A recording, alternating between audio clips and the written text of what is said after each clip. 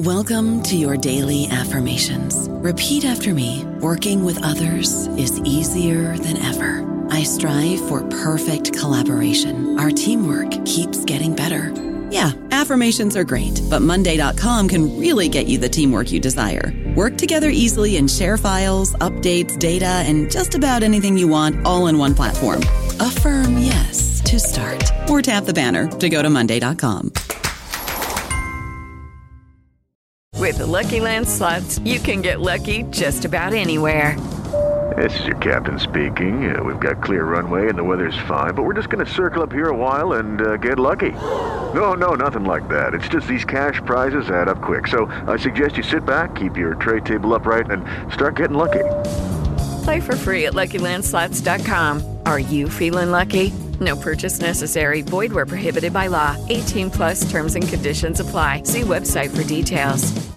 Hello, everybody. This is Marshall Poe. I'm the editor of the New Books Network, and I'd like to tell you that we have a new and improved website. It has 2 new features that we think you'll love. One of them is a vastly improved search engine, so that when you type in keywords, you'll get a bunch of episodes really quick. The other is the ability to create a listener account. And in that listener account, you can save episodes for later listening. So you can create a kind of listening list. We think these features are neat and we think you'll enjoy them. Please visit the site today. Welcome to the New Books Network. Hello, my name is Anya Palmer, and this is New Books in Music, a podcast of the New Books Network.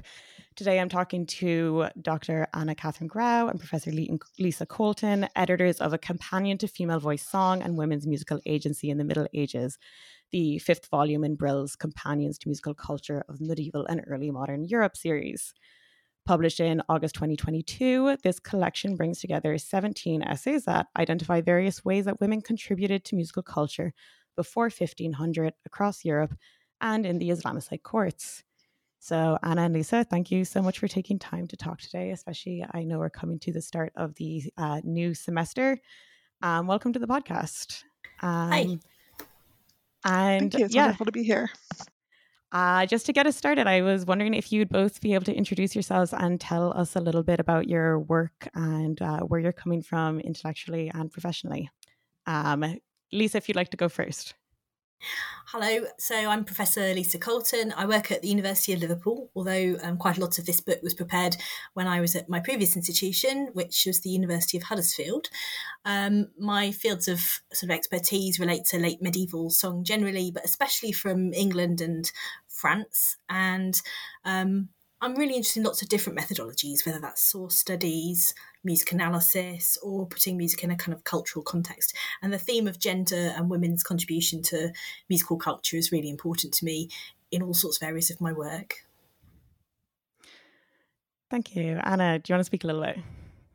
Yeah, so I'm Dr. Anna Kathryn Grau. I'm a music and performing arts librarian at the University of Wisconsin-Milwaukee, though I also changed jobs in the middle of this book, so I was mostly an adjunct professor at a couple of institutions in Chicago before this. And I take a lot of the same approaches as Lisa, which I think is part of how we ended up paired up for the project in the first place, but really have always focused on women and representation of women in music, even going back to my undergrad thesis, which is on Malmere motets. So I've been very consistent. So now I'm sort of juggling trying to keep in this research field while also working my 9-to-5 job as a librarian. That is great. I feel like writing an undergrad thesis on Malmere motets is pretty hardcore, so congratulations. That's pretty cool. So A Companion to Female Voice Song brings together 17 essays, which is very impressive. Congratulations, from various subfields and parts of the academy to think about how women have participated in medieval musical culture. And you kind of propose different ways we can think about women's voices in both song and music more generally. So before we talk about the process of actually putting the book together, I'd love to talk a bit about just the broader field of scholarship on women in medieval music. So I guess kind of in your eyes, what is going on in the field right now, and where does this volume in particular fit into that broader field of scholarship? So I can start.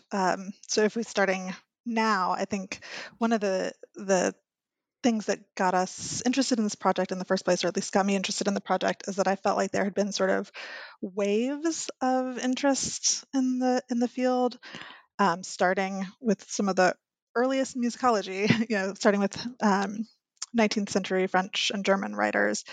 And for me, it had been really important or sort of formative, that early 21st century sort of wave. Part of the reason I did that undergrad thesis is because Songs of the Women Trouvères came out while I was kind of casting about for an undergrad thesis topic. And Thomas Paine was my advisor in my undergrad, and he wanted me to do something that he felt good about working with me on. And so that felt like a really good fit.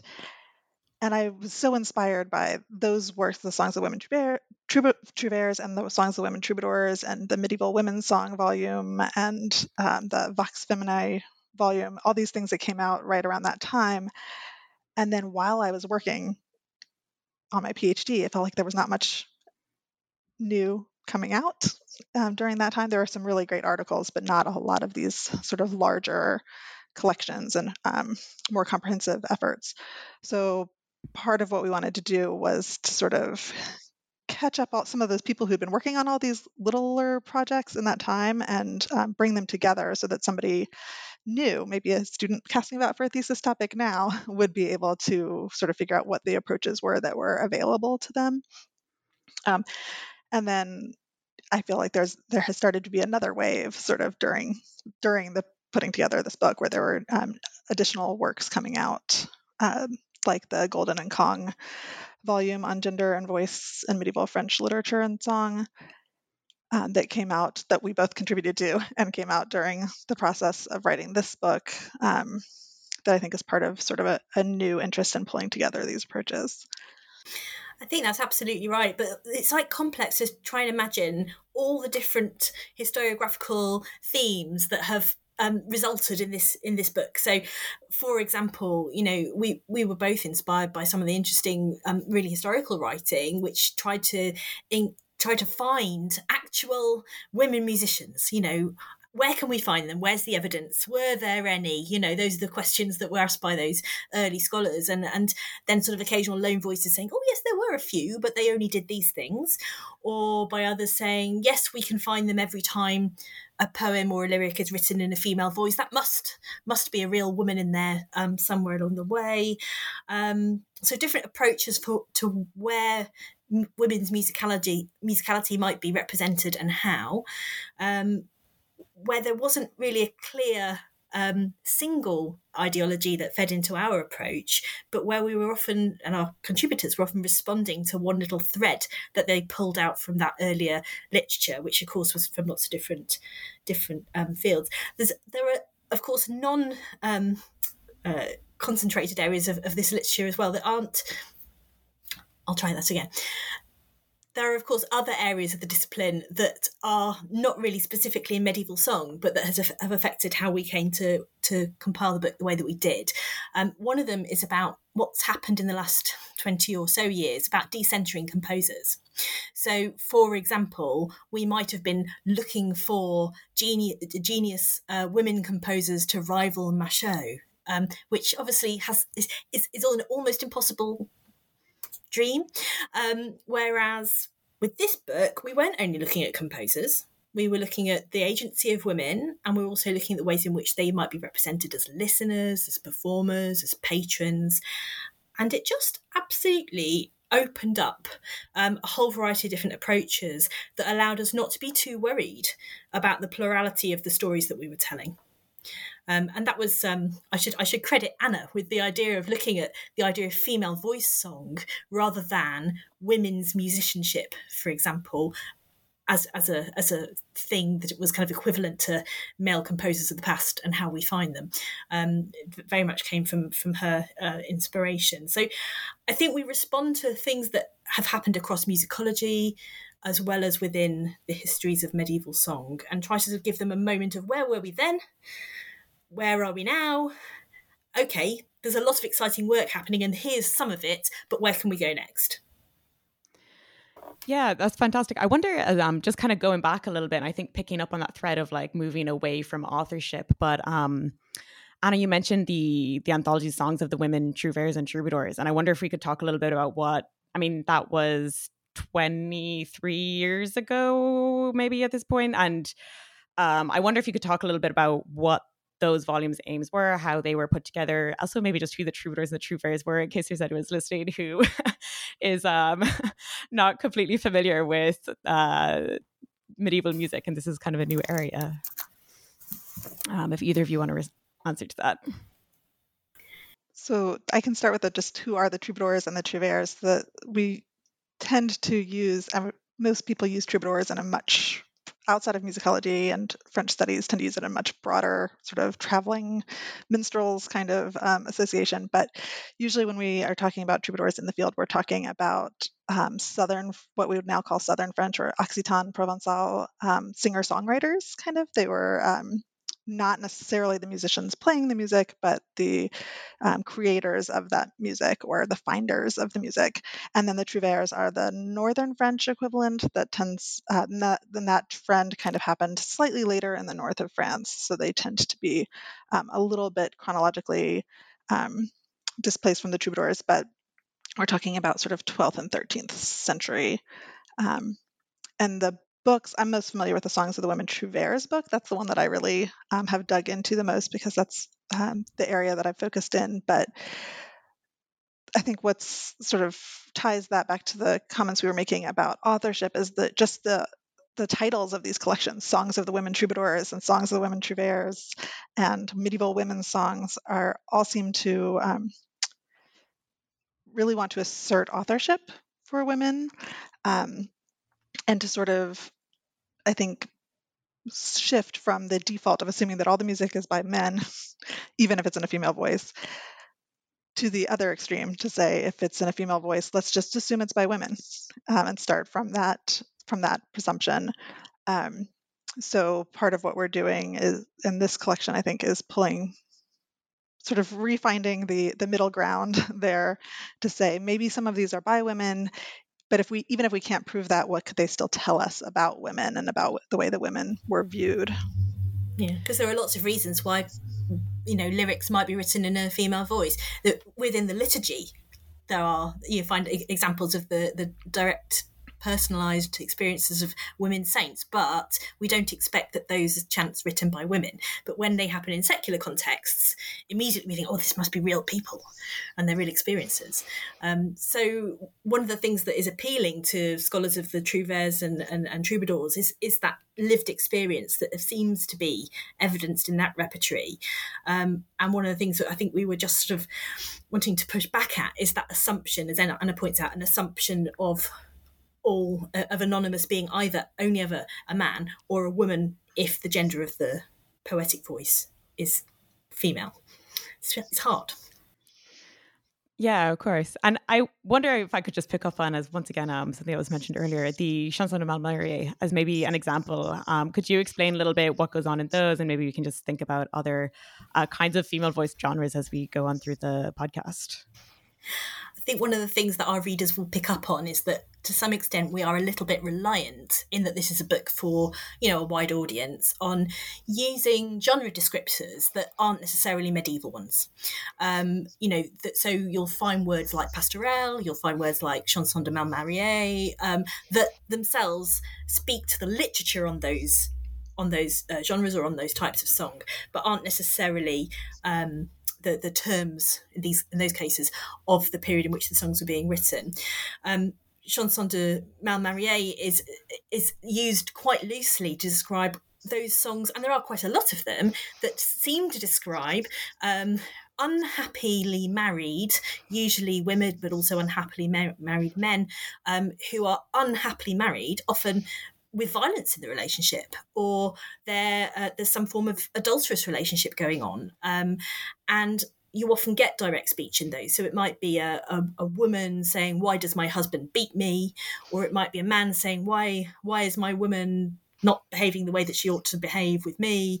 So the bad marriage is often really quite a difficult social relationship, and they do feel very personalised, but that they're also very stylised for the most part. Is that fair to say, Anna?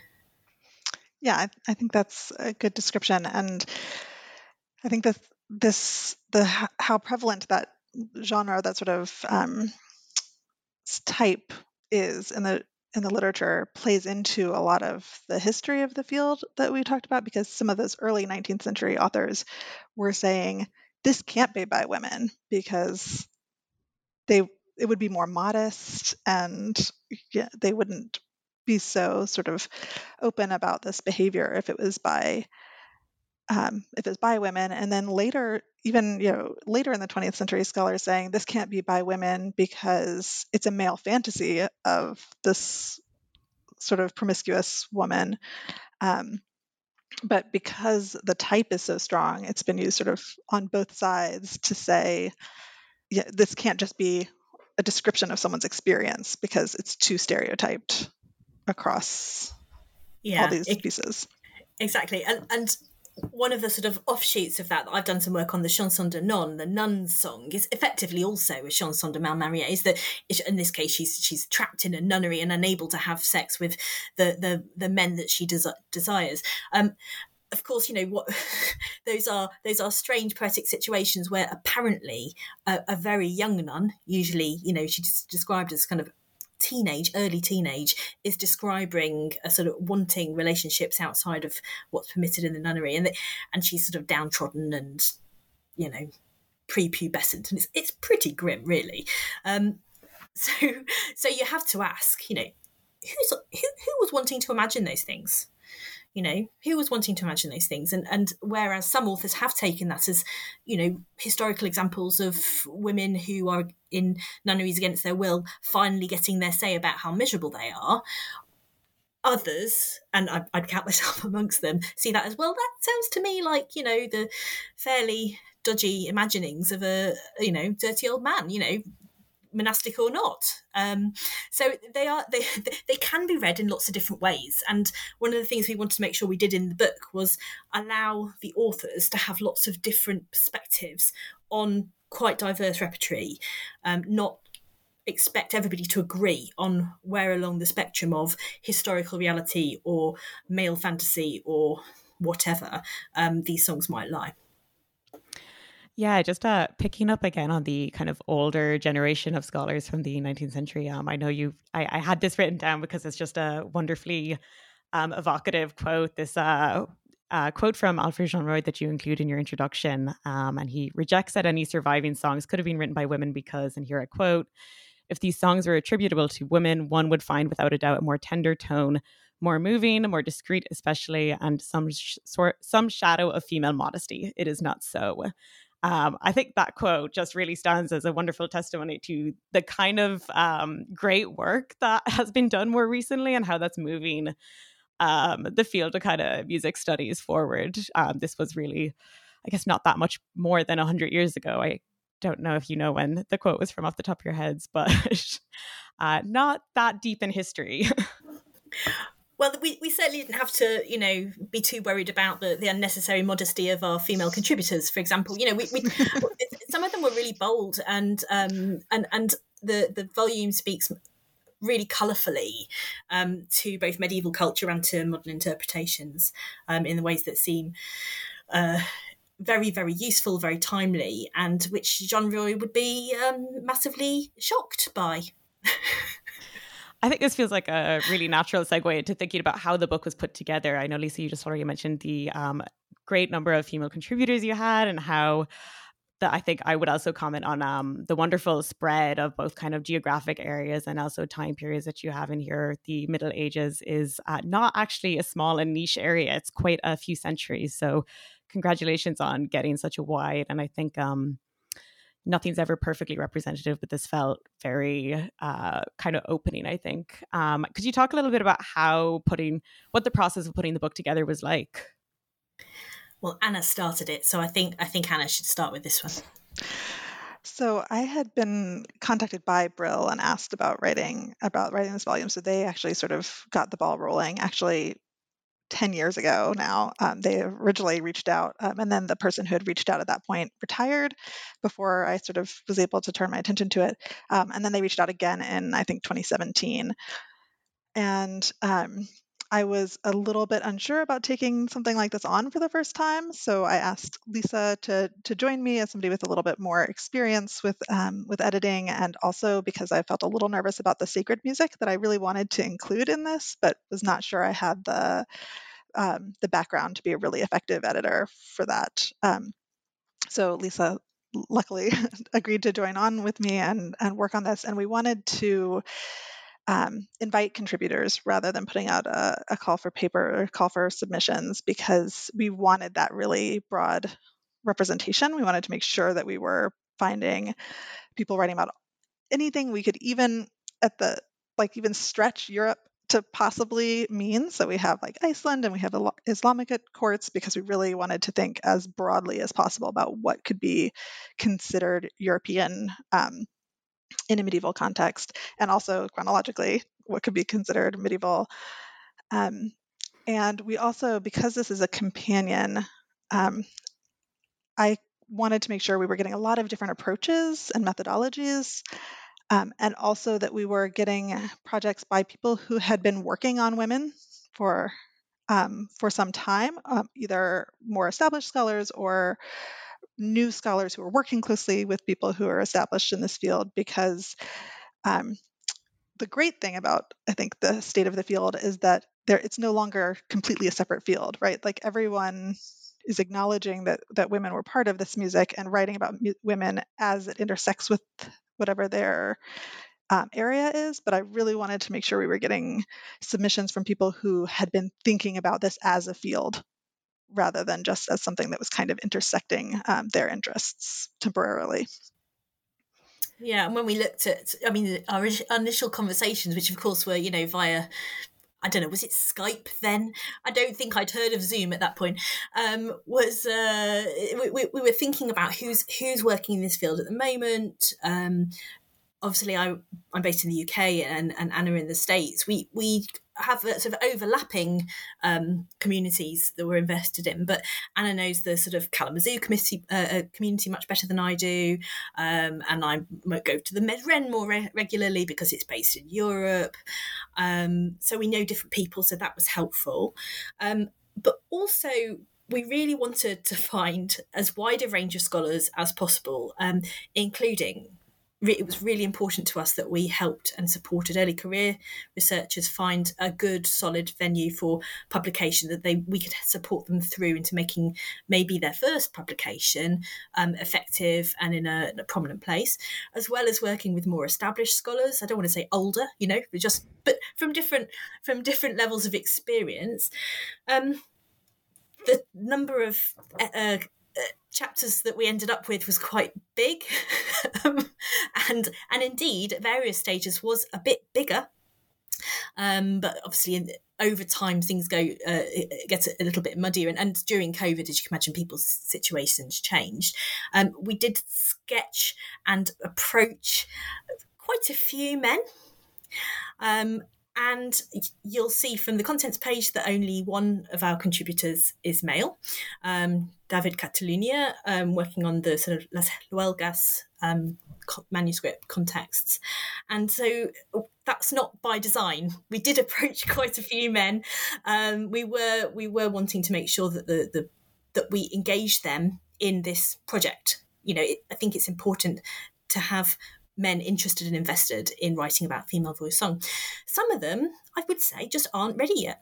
They're working on repertories that would speak very, very nicely to these sorts of themes, and hopefully they will go on to do that. But for various reasons, they weren't able to quite find a way into their repertory, whether that's the Cantigas de Santa Maria or whether that's particular plain chant repertories or whatever, which would lend themselves beautifully to female voice song, but they weren't themselves able to identify something that they could contribute to this collection for lots of reasons. Maybe they were in the middle of 3 other projects, and that's fair enough.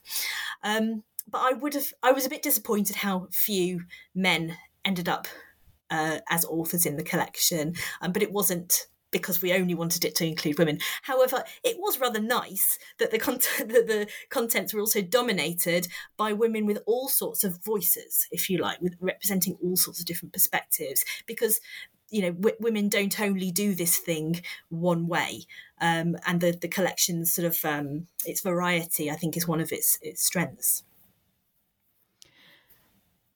I think the interdisciplinarity of this volume, and this is something that I think is quite common in music studies and in medieval studies more generally, but you really do have contributors coming from all different kind of departments and disciplinary backgrounds and trainings. And I wonder if you could talk a little bit about what that meant in terms of getting a kind of cohesive running line through the volume, or if you feel that that wasn't even a priority and you just kind of let it happen and it happened as it did.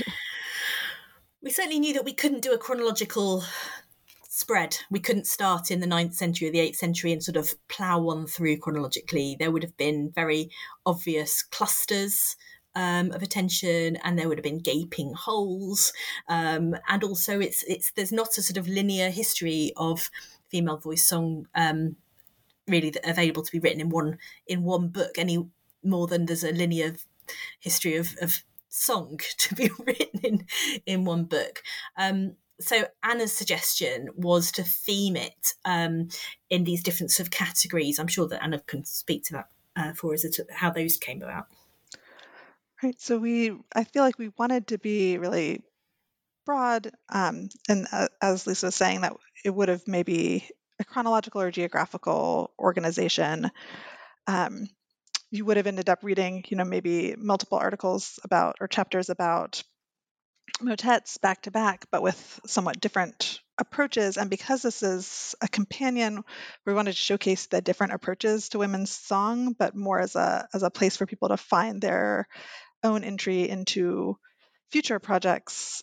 It felt more appropriate to me to organize it around the kinds of approaches and to draw people's attention to that variety rather than the maybe less variety in what people have written about so far, and trying to instead show we could take these same approaches and apply them to a little bit broader to other kinds of music.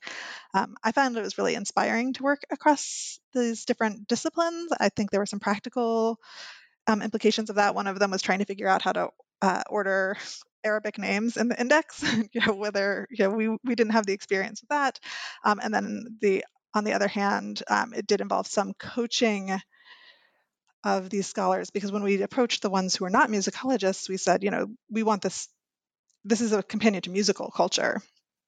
And we do want your work to be really focusing on whatever phenomenon you're talking about as a musical phenomenon, even if that's not your disciplinary focus. So we did end up sort of coaching a couple of these contributors into including their first musical examples in their articles, even people who write extensively about musical culture. But from our perspective, could say, like, to draw those threads across multiple articles, it would be really helpful for our musicologist readers for you to actually notate this so that we, instead of, or here are the conventions for writing out song form that musicologists are going to respond to and understand and have a framework for. So I think that it was helpful in both directions for us to as musicologists, work with these other scholars in literature and in other fields, and then also to learn a lot from them about their fields. And I don't think Anna will mind me saying that the order of things did change considerably as we worked through the project. So Anna's very neat topics of sort of ritual discourse, materiality, subjectivity and emotion, and representation, as we find in the final volume. The articles were reordered within those quite a few times. Eventually, we sort of ended up with a kind of mini chronological arrangement of articles within each of those categories, just to help people through a little bit. And we spent a little bit more time in later versions of the introduction just sort of talking people through how best to use the volume and what the rationale was, if you like, for how that might work. But things did change in order and placement and whatever through the writing and editing of the volume, including in response to sort of the editors of the series, but also the two reviewers' comments, who said, well, are you sure you want to put it that way around? Or what about moving this up? Or they're a very famous person, you should have them. And we try to avoid the more personal reasons for arranging people in particular orders, and went instead for slightly more objective arrangements of material. I don't know about you, but I'm very busy and I don't have a lot of time to cook. That's why I subscribe to Factor. Eating better is easy with Factor's delicious, ready-to-eat meals. Every fresh, never frozen meal is chef-crafted, dietitian approved, and ready to go in just 2 minutes. You'll have over 35 different options to choose from every week, including Calorie Smart, Protein Plus, and Keto. These are 2-minute meals. Factor meals are ready to eat and heat, so there's no prepping, cooking, or cleanup needed. They're flexible for your schedule. Get as much or as little as you need by choosing your meals every week. Factor is the perfect solution if you're looking for fast, premium options with no cooking required. Sign up and save. We've done the math, and this is important. Factor is less expensive than takeout, and every meal is dietitian approved to be nutritious and delicious. Head to factormeals.com/NBN50 and use code NBN50 to get 50% off. That's code NBN50 at factormeals.com/NBN50 to get 50% off. Just although to turn to the... if yours is up first, then it was absolutely because you're the most important. Just to turn to the book itself, and I especially Anna, because you mentioned the music examples in it. It's a really beautiful volume. It's really gorgeous hardcover. Brill just do lovely work, I think. But there's a wonderful amount of both music examples, and also you have color plates, which I just think is really lovely, and not even in the middle of the book. They're just on the page. That's a really nice detail. Maybe I'm easily wooed, but I wonder if you could talk a bit about where, and you've kind of alluded to this already, but who do you see the ideal audience for the kind of Brill Companion series as being? Is this great for the undergrad classroom, for grad students, for researchers of any point? Who do you see as kind of being maybe the person who'll get the most benefit out of looking through this book? We hope very much that people who work in any one of the disciplines that are represented in the book will be able to quite easily assign chapters to their undergraduate and graduate classes. But I learned so much from reading and very closely the different chapters that were adjacent to my field, that I know from personal experience that it's going to be a useful volume for researchers on, for even in your own specialist area, if you're a medievalist or a medieval musicologist. The interdisciplinarity of the book means that we have designed it to be usable by people across the whole of medieval studies, the Kalamazoo crowd, but also to, musicologists who want to talk about music. And we haven't, avoided talking about music, but we have tried to make sure that any time that we use terminology that is specific to a repertory, we try to be consistent. We try to make sure that explanations or glossing comes in at the right level and the right time. There's no point writing a big book about a subject that you think merits it, but then it excluding all of its readers by being too parochial or too focused or whatever. So we've tried to do that. I mean, I'm sure there will be chapters that speak more readily to certain types of reader, but you should be able to, if you're a knowledgeable musician or you've got an interest in medieval studies, you should be able to access all of it on some level.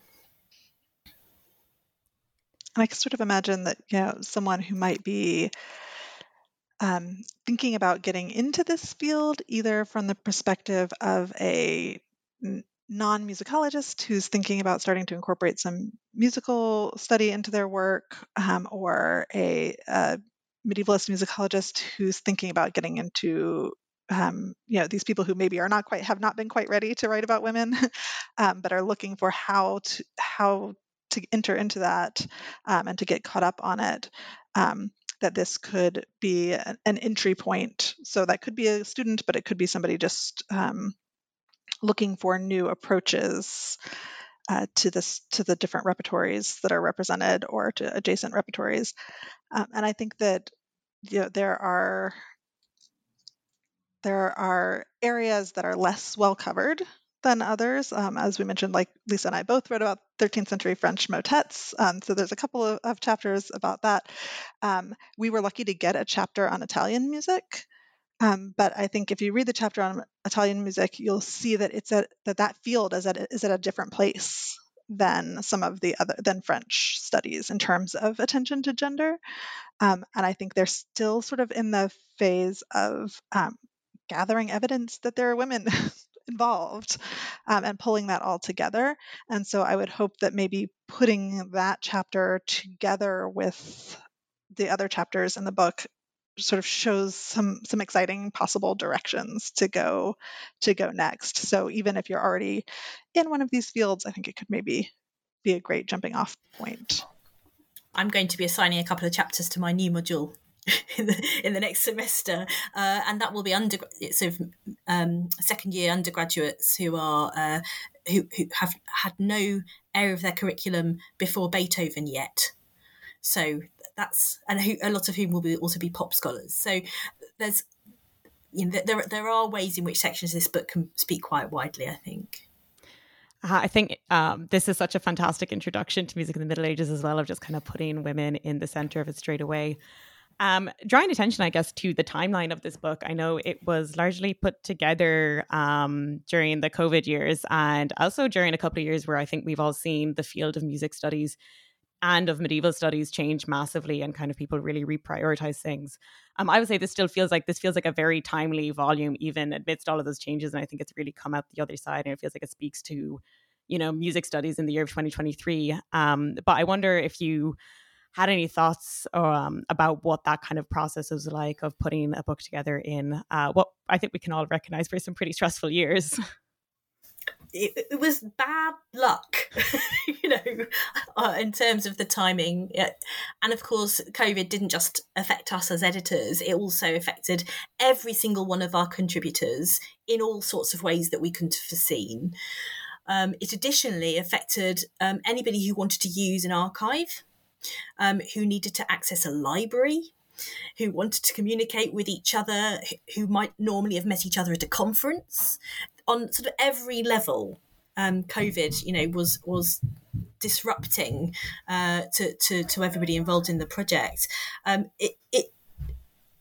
It also meant that both Anna and I were juggling this project not just alongside our kind of more standard academic or librarianship roles, but also alongside our parenting and family roles, because homeschooling was a thing in both the UK and the USA, and as a parent of children, one of whom has additional needs, that was a really challenging context. So what we tended to do, and I hope this is not just my impression, Anna, you can kind of shake your fist at me, is that there were times when for one of us actually everything was quite a lot, and so we would take on the next phase of, well, at the moment it needs to be music examples, and Anna's got a few more bits of energy to work on that at the moment, or the next thing is contacting contributors about their revisions. Oh, but Lisa has got a bit of space whilst something's happening in family context or whatever, and can do that. So we sort of topped and tailed quite a lot. I have to say, very straight away, it was an absolute pleasure working with Anna. I think we had a good understanding. We never have we met in person, Anna? I don't know. AMS 2012. Oh my I God. remember only because I was so nervous, and you made some very kind comments after my paper. Oh, you see, so that's why I didn't scare you away. But we don't have an in-person, ongoing working relationship like many editors might work in the same institution as one another. So we were lucky in a sense that we had a sort of complementary ways of working, and we were very compassionate with one another, and also with our contributors, in terms of the fact that life goes on and life had to take a priority. So there was no point in which we sort of threatened contributors, if you can't get it by this deadline, you're off the project. Contributors got ill, their family members got ill, as you can imagine, and also I think occasionally had babies, all sorts of things during that time period. So you've got to kind of work around it. That said, it was flexible enough that it didn't hold us back much. Looking at our initial plans for the timeline of publication, I think in the end we were not far off. A year away, maybe. Is that right, Anna? Is that, or is it? Yeah, I think so. And we had also, even before COVID, basically as soon as we started the project, I went back to grad school for a library degree. as well as parenting. And then as soon as I finished my library degree and started a new job, COVID hit right, within 2 months after that. We both moved, I think, at least once. I think I moved 2 or 3 times during this. So that, yeah, there was we had to be very flexible and forgiving of ourselves and each other and our contributors. I think overall it was a really positive experience because we didn't have a lot of people on any side of it who were inflexible or not understanding of all of us balancing our lives with this big project. I wonder if now would be a good moment to kind of zoom in a little bit on both of your own contributions, because of course there's 15 other contributors, which once again, to reiterate what an impressively large number that is. But you both have wonderful chapters on, as you mentioned already, the 13th century motet in here. So Anna, your chapter is entitled Transmission of Female Voice Motets in Late 13th Century Manuscripts. And I wonder if you could, in the broadest strokes, you feel are appropriate to kind of describe what you discuss in that chapter.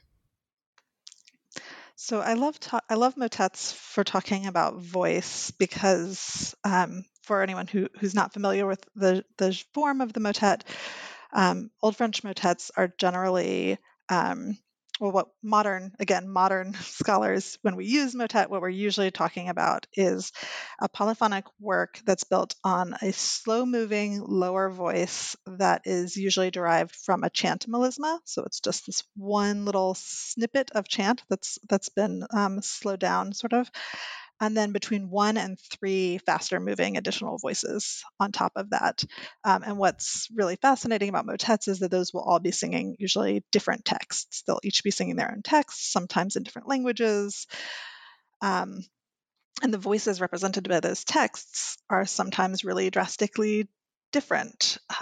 They might be one of these Malmercier songs combined with a song to the Virgin Mary, happening right together on top of this chant.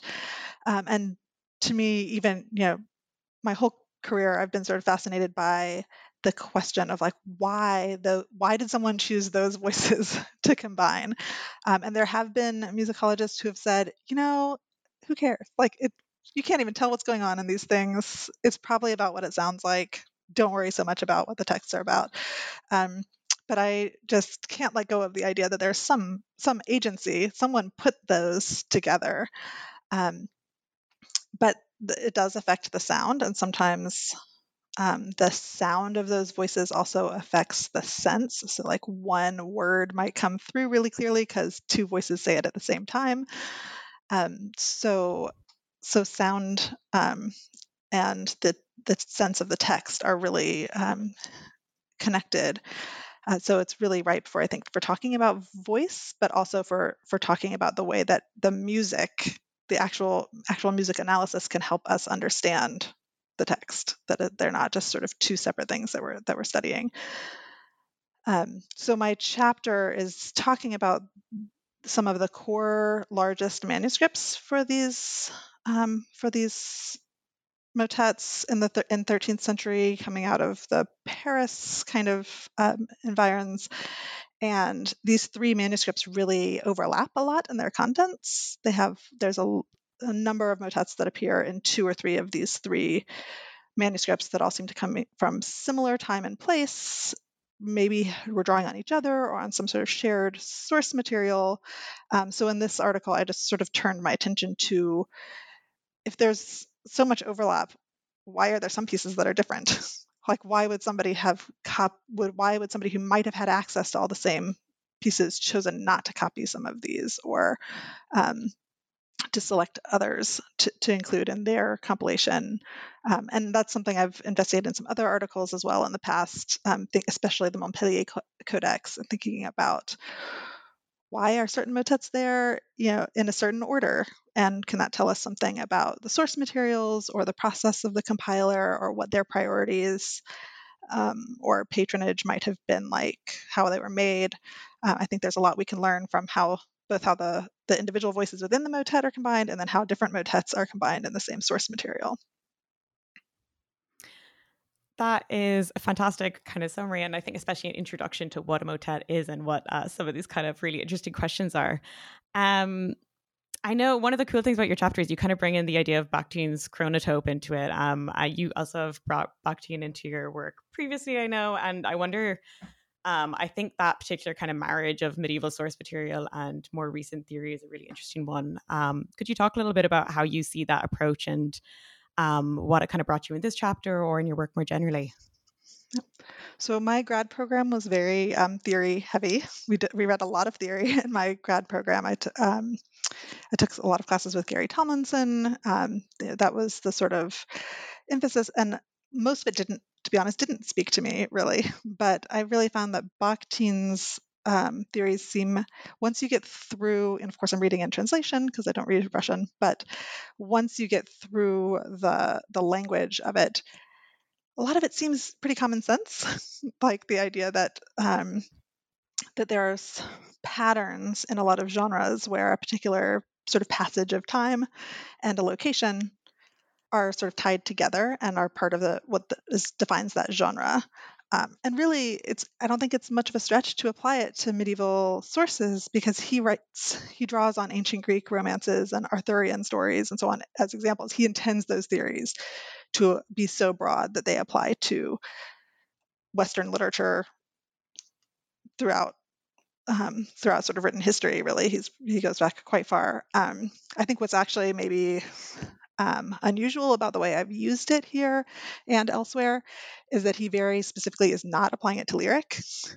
This is his theories are for discussing novels in his sense, and he's sort of asserting that there's some continuity between Greek romance and Arthurian stories and novelistic literature. And I think he would say most of this doesn't apply to lyric. So I think that's what's maybe a bit more unusual here, but I think it actually works really well. It's just that I think medieval lyric is actually really good about projecting the chronotope, for example, so concisely and powerfully. So the pastorelle opening, and Lisa will probably talk more about the pastorelle later, but so many of them open with "I went out riding the other day," in some sense, and that's art. Like there's so much about passage of time and location just in that little couplet, where where we are placing this in time, and that he's outdoors, that he's on a horse. Like that chronotope of the pastorelle is really powerful. So in this case, I'm talking about a much smaller. In this article, I talk about a much more specific chronotope that only seems to appear in a very small repertory. But I think we see it. I think it's a major sort of genre-defining thing in medieval song. It's just using Bakhtin's language to try to summarize it. And this is a great moment maybe to hop over to Lisa and talk a little bit about the pastorelle, which I love that this conversation is kind of already raising how wonderfully repetitive medieval songs can be. So maybe Lisa, if you could kind of describe what the kind of generic norms of the pastorelle are generally, how you understand the term, and then maybe talk a little bit about your chapter in the book. I'd be pleased to. So the sort of idea of the pastorelle obviously is a modern one, but the way in which scholars have treated pastorelle texts and songs has really changed quite a lot over the past century or so. The thing that sort of ties them together, or the things that tie them together, are usually some form of encounter. That's the most objective way I can put it, and a lot of scholars stopped there in this romantic encounter.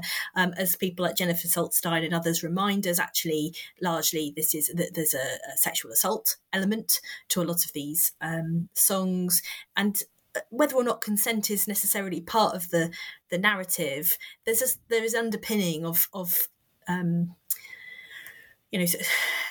elements of romance or just sex, and a wide spectrum between those two things evidenced in these songs, usually in the outdoors, usually in terms of a power dynamic of a knight, high-ranking person on a beautiful white horse riding through a meadow. He spots a lonely damsel. She's usually singing to herself or playing a flute or hiding behind a bush, and he finds her, and they end up having sex in some way, shape or form.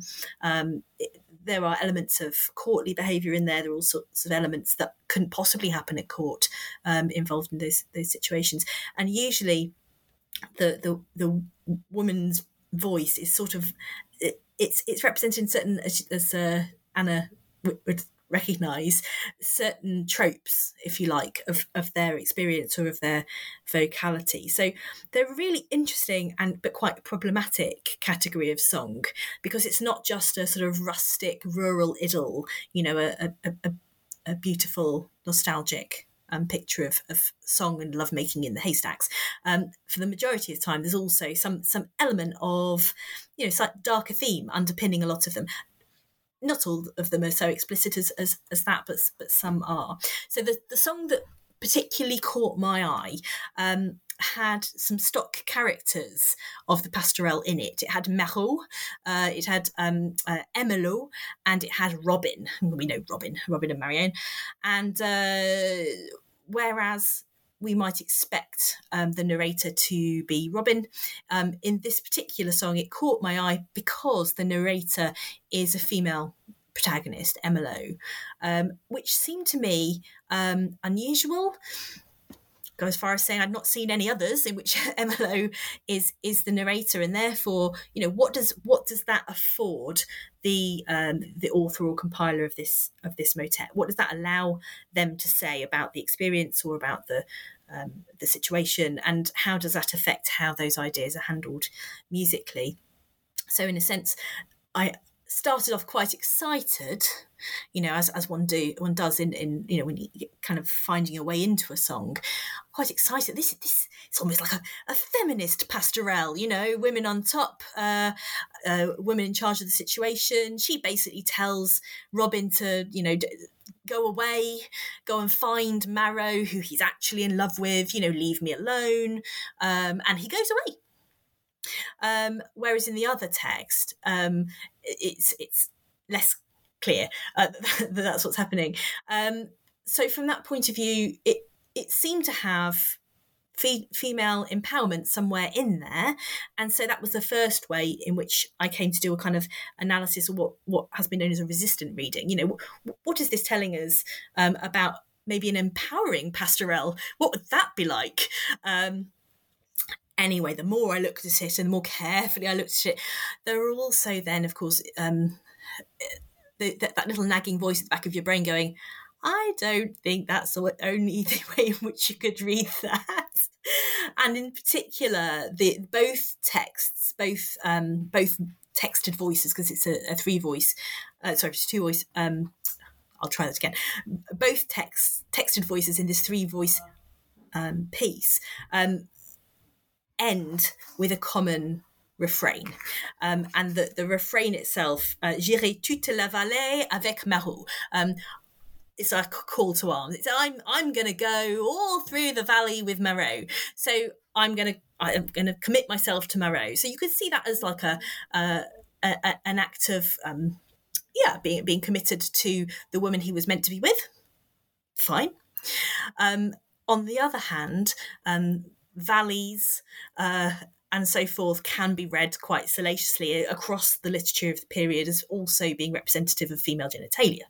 So a little bit like the modern phrase "going all the way with somebody." This is the same sort of thing, going all the way, and that's why I took the title and made it sound even more salacious. Going all the way with Marot. The idea that actually this is about objectifying women. This is about whatever they say, even when they tell you to go away. Actually, regardless of that, I will go all the way with Marot. So it can be read in different ways, and I wanted to explore not only the potential resistant reading, but also to really carefully take seriously the idea of obscenity in courtly texts of this period, which aren't just nice songs, which are not only readable at face value. If you look at Troubadour song, for example, slightly earlier, people like Simon Gaunt have shown that they are absolutely infused with at least double, if not triple, meanings in their language and in their tone, and I think perhaps musicologists are sometimes a little bit fearful, a little bit nervous about saying things which are impolite, or calling out potential obscenity for fear of it looking like they're reading into it because they've got a dirty mind themselves. And, maybe that's the case here, who knows? But the difficulty is, if we overlook that, it just becomes a nice song about women in the field, whereas actually there are resonances here of a whole variety of courtly song in which women are sexualized, objectified, and objects of sexual assault. So it's a song that can be read in lots of different ways, and I guess that's what I wanted to explore in it. It raises all sorts of questions that I did not have time to explore about what on earth we do in performing that sort of song. Maybe that's book 2. And I mean, I guess maybe related to the idea of performance, but also just, Anna, you already spoke about where you see music analysis kind of fitting into thinking about the motet in general. And Lisa, where did you bring music, or how did you bring music into your kind of thinking through this particular motet? So one of the things that is interesting about motets is that even though the musical language can be relatively stylized and it seems very tightly controlled, on the other hand, when you know the corpus very well and you get used to that language, you can start to see ways in which particular ideas are brought to the fore, particularly in the combination of different texts, in the placement of voices, in the way that different voices cross over in terms of their vocal range, in the use of sound and silence, in the use of rhyme. For me, the song is absolutely infused with the name Marot, which is not just the tenor, but is found sort of manner for Marot, but also which is found across the three texts in terms of the sound world of those texts that seems to be built around the name of Marot, for example. So there are different ways in which music and text can be brought together and kind of unpicked a bit that can be really fascinating. And Anna has shown that you can do that in all sorts of ways across the Trouvère repertoire as a whole. Yeah, that's fantastic. We are coming up to about an hour, which feels like a good time to maybe offer you both an opportunity to talk about any exciting work you have coming up, or things that people can keep an eye out for that might have your name attached to them. Anna, would you like to start? Sure.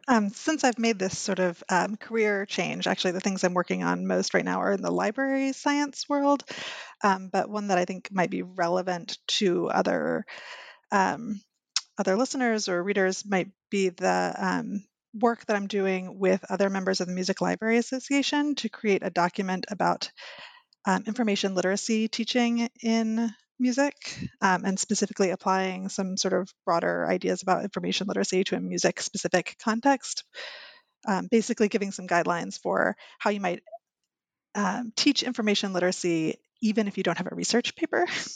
Even if you're teaching a studio course, how teaching students to be good users of information, even if that's the information they get from their own body when they are performing, or information that they find from in a masterclass from an instructor, teaching students to use that material to seek it out, to be ethical in their approach to information, I think is important across the board. But this document will be sort of helping people, music librarians and hopefully also music faculty, see those connections. And we're hoping to present about it at some musicology conferences in the future. So people may see me back at musicology conferences in the next couple of years.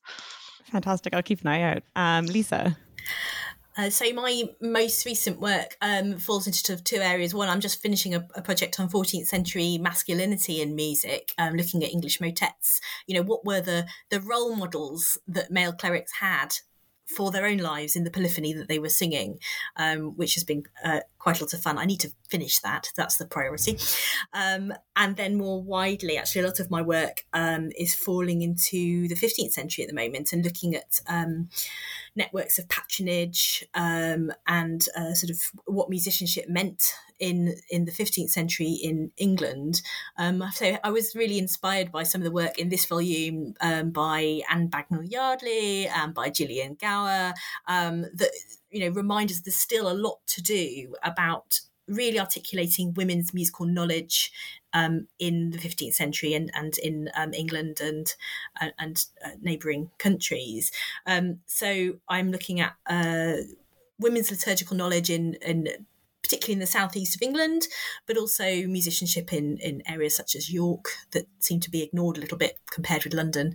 Who were the female patrons of this stuff, particularly elite female patrons who were often associated with their own chapels adjacent to their sort of the male nobility, for example. But they don't tend to turn up in our standard narrative. So let's rewrite some of those sorts of things. And I'm trying to do it through working on quite prominent male musicians like John Dunstable, for example, or Lionel Power, although the musicians of that generation who were absolutely working adjacently with some really knowledgeable women, and also with female houses, convents at Zion, for example, or the women at Sopwell Nunnery adjacent to St Albans. So there are lots of ways that we can do that sort of work with the slightly later repertory in ways that I think are largely absent from the historical narrative at the moment. That sounds fantastic. Professor Lisa Colton, Dr. Anna Kathryn Grau, thank you so much for taking some time out today. To anyone listening, please check out a companion to Female Voice Song and Women's Musical Agency from your library. And if your library doesn't have one, try and ask them if they can get one, because it's a really beautiful book and I think it's a really valuable asset to any collection. Thank you so much for taking time today. Thank you so much. Thank you.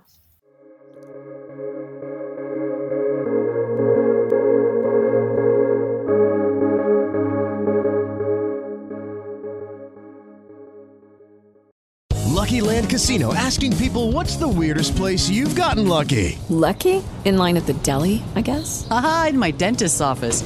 More than once, actually. Do I have to say? Yes, you do. In the car before my kids' PTA meeting. Really? Yes. Excuse me, what's the weirdest place you've gotten lucky? I never win and tell. Well, there you have it. You can get lucky anywhere, playing at LuckyLandSlots.com. Play for free right now. Are you feeling lucky? No purchase necessary. Void where prohibited by law. 18+. Terms and conditions apply. See website for details.